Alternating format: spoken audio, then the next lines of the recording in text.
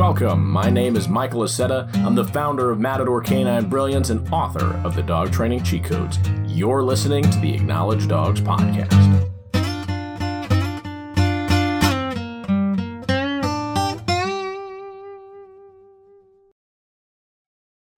The first dog I ever got was when I was 16 years old.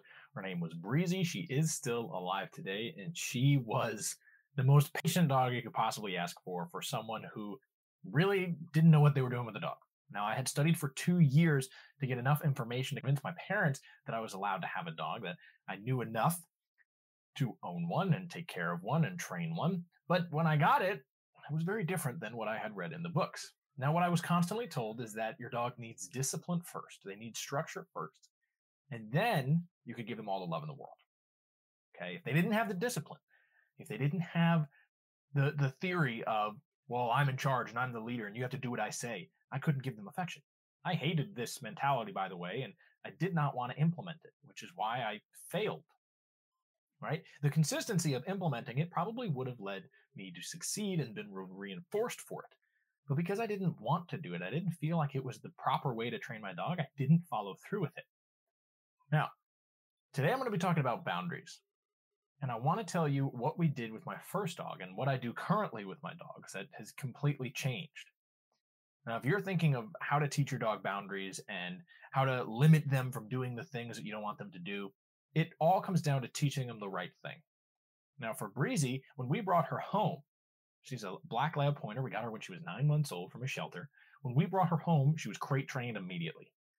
Put her into the crate. Okay, you're going to get used to the crate. You're not allowed on the couch. You're not allowed on the bed. You're not allowed to sit near us during dinner or breakfast or mealtime, whatever it is. You got to wait for your food. You got to be patient at things. You can't go outside the door first. We did everything right. Everything right as it relates to what we knew at the time. I have to create boundaries with my dog. But boundaries typically have a gate, right? If there was a fence and you were inside the fence, there's going to be a gate to let you outside of the fence. And perhaps you have the key and perhaps you don't have the key to outside. How do you get the key to outside? Right? How do you get the freedom to do what you want to do? Is it through repetitions? Well, if I listen enough, I'll get the key outside. Is it breaking out, like a prison breakout?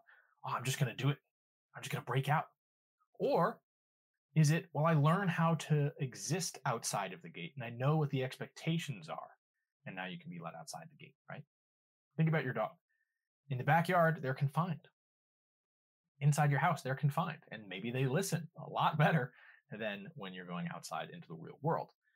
So that boundary, that gate, is created as a means of teaching our dog in a structured way so that when we do take them out into the outside world or do give them the freedom to do what they want, they know what the expectation is. But usually we don't teach it that way. For Breezy, we certainly didn't in the beginning.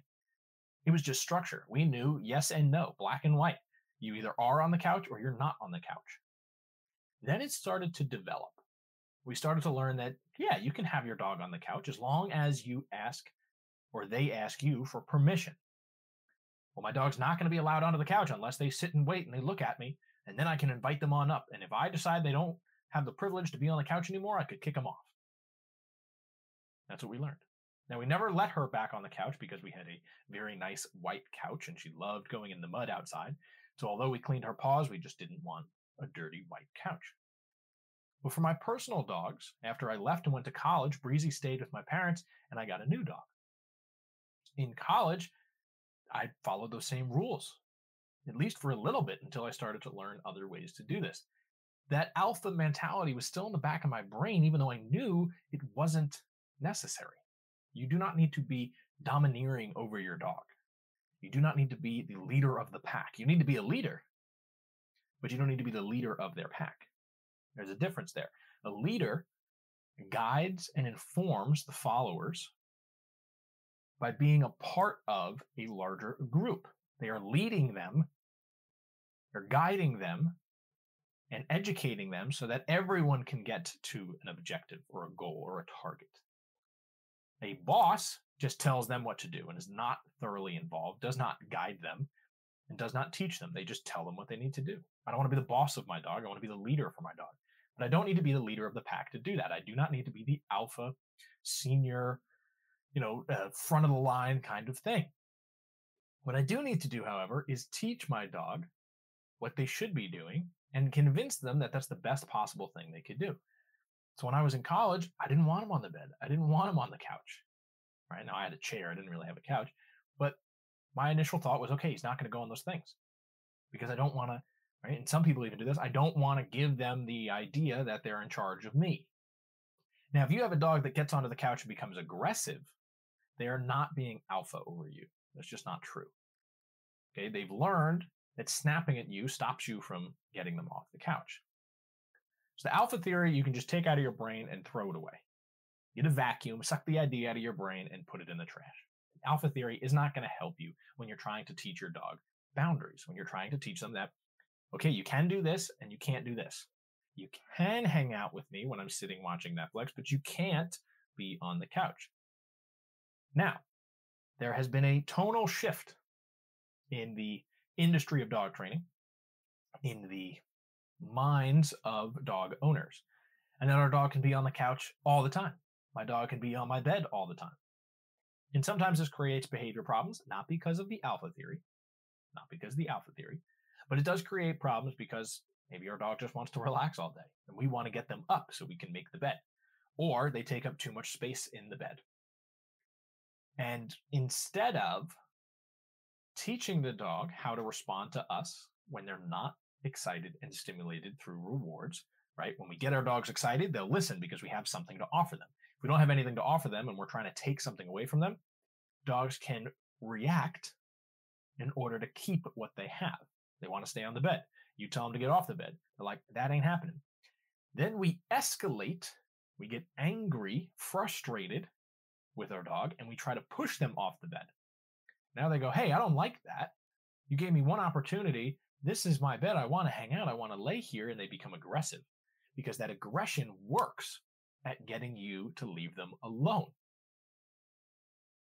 If it works, it will repeat. So you can have your dog hang out on the couch. You can have them hang out on the bed. But you cannot have a dog that is aggressive because of those things. Right? You're sitting at the dining room table and you want your dog to sit with you or sit on their place. They cannot become aggressive and try to steal your food. That's no good. We don't want that. So this is where boundaries can really help.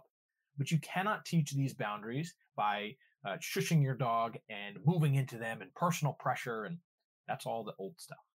We have to teach it the new way. You have to teach your dog how to do these things the new way. And in doing so, you actually convince your dog that they came up with the idea, that they know what they should be doing, because they know what they're doing, even if they felt like they were above you. Let's just humor the idea of alpha theory. Even if they felt like they were above you. And they're like, man, I got them. I know exactly what I'm doing. Even though they feel like they're above you, they're still doing the thing that you want them to do. It's like that reverse psychology when you do it on people. Say, oh, I didn't really want to go to the concert. Oh, cool. Well, I'll take Jim with me. Oh, great. Wonderful.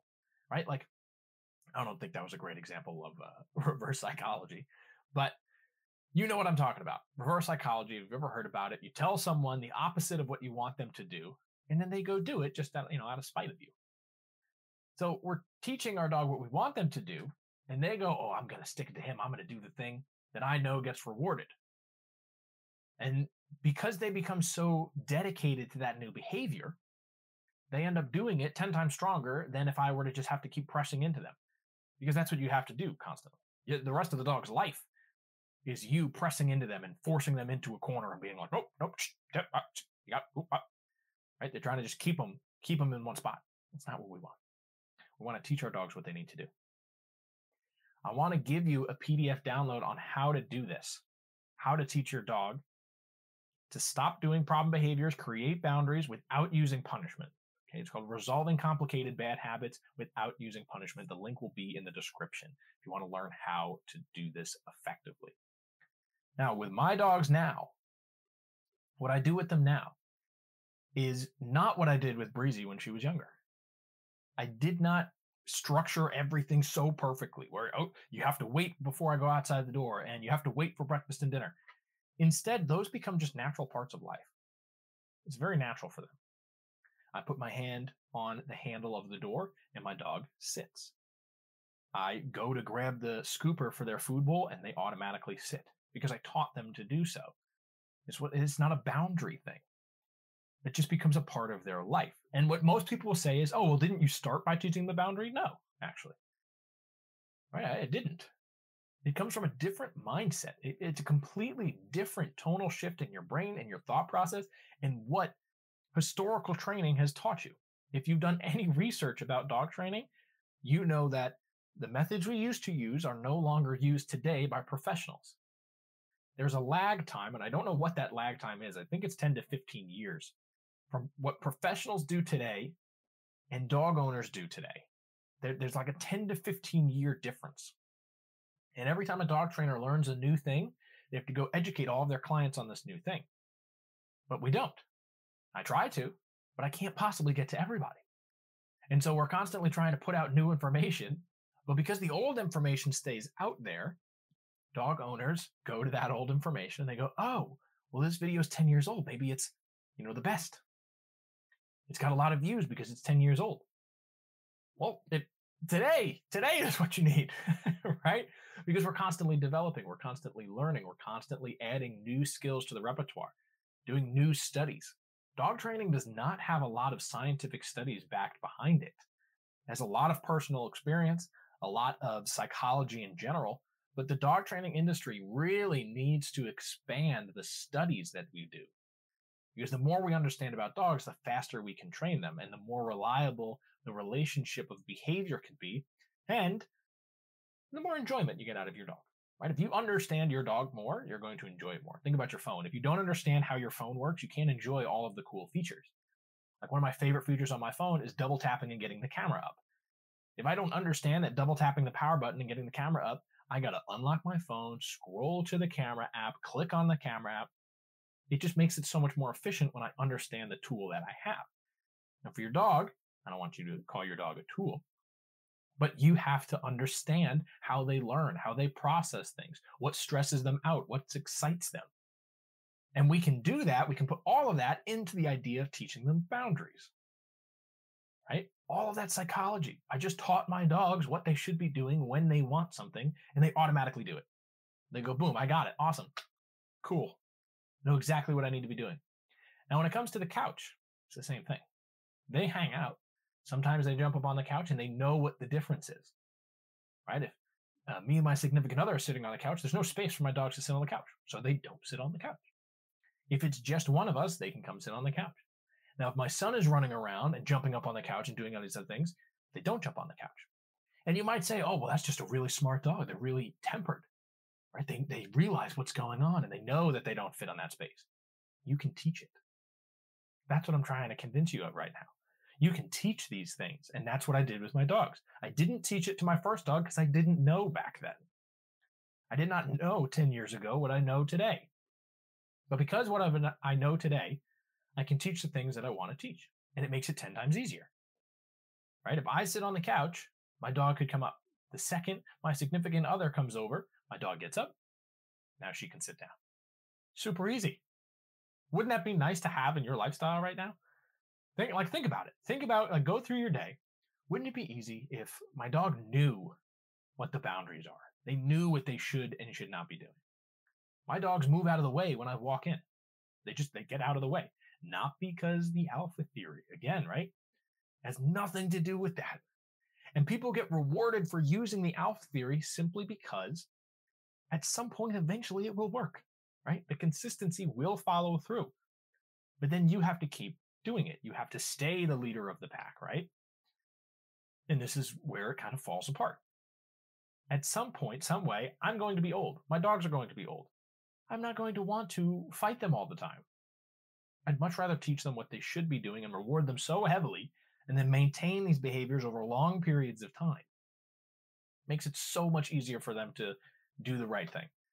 And it looks like they just have a well, even-tempered brain. They're like, oh, I know exactly what to do. I'll get out of the way. And some dogs are like that. Some dogs learn very quickly to stay out of the way when you're walking or if you've got groceries. But in the case of my dogs, they did not. They were very, very clumsy. I'm thinking back now to when I would used to walk in, and my dogs would be so excited they would get in front of my feet and I would trip and I would, have the bag of groceries and spill the apples or something. Classic 90s movie. But you can teach your dog to move out of the way. You can teach them not to go on the couch or when to go on the couch. You can teach them not to go on your bed or to get off your bed when you ask them to get off the bed, to leave you alone when you're going to the bathroom and not try to enjoy the shower with you. All of those things can be taught. And we can teach our dog when to do it when we want them to do it and when not to do it when we don't want them to do it. All you need is a system in place to know how to do it. Thank you guys for listening. Follow us on social media, and I'll see you guys next time.